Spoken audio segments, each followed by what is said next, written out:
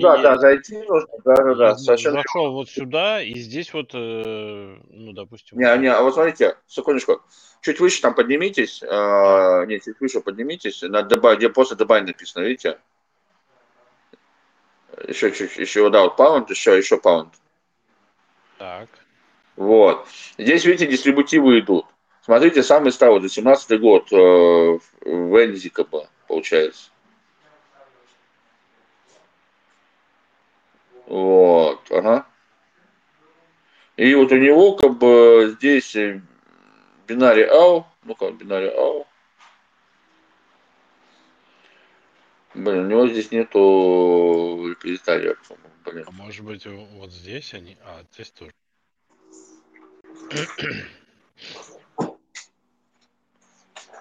А, Мы можем там какие-нибудь яндексовские там подключить? ну, давайте попробуем. Ну, не, ну, там мы можем подключить, да. А может, допустим, давайте на Мило в Яндекс зайдем, посмотрим, что там.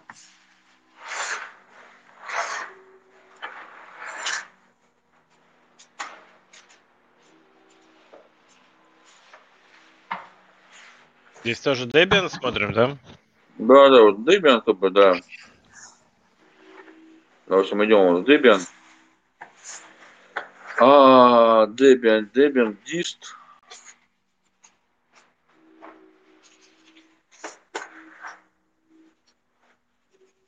Вот, и там вот можно опуститься вниз. Ну тут вот. Они здесь, видите, все от одной даты обновляются, не одинаково, по-моему. Не поймешь, еще какой из какой.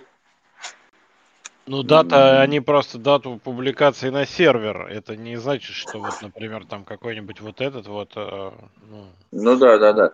Не, давайте тогда сделаем позже. Давайте наберем Вайн, как бы 6 найдем до деп. В Яндексе Вайн 6 деп.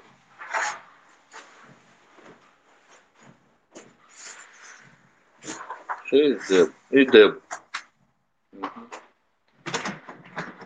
так, что мы Во. ищем? А вот, давайте, как установить Вайн 6 на Debian? Как бы, давайте вот инструкцию просто откроем, да и не буду. Там внизу пакет он есть, прям 6.03, как бы, да? Вот. Просто здесь можно будет ссылочку на репозиторий, как бы. Я понял мысль, да. Найти ссылку на нужный репозиторий. Вот он. А, нет, это ключ опять. Ну, тут опять ключ и репозиторий, видите, как бы, Вокал, опять здесь вот этот вот да, пока, фон. Это нам, наверное... чуть ниже, наверное.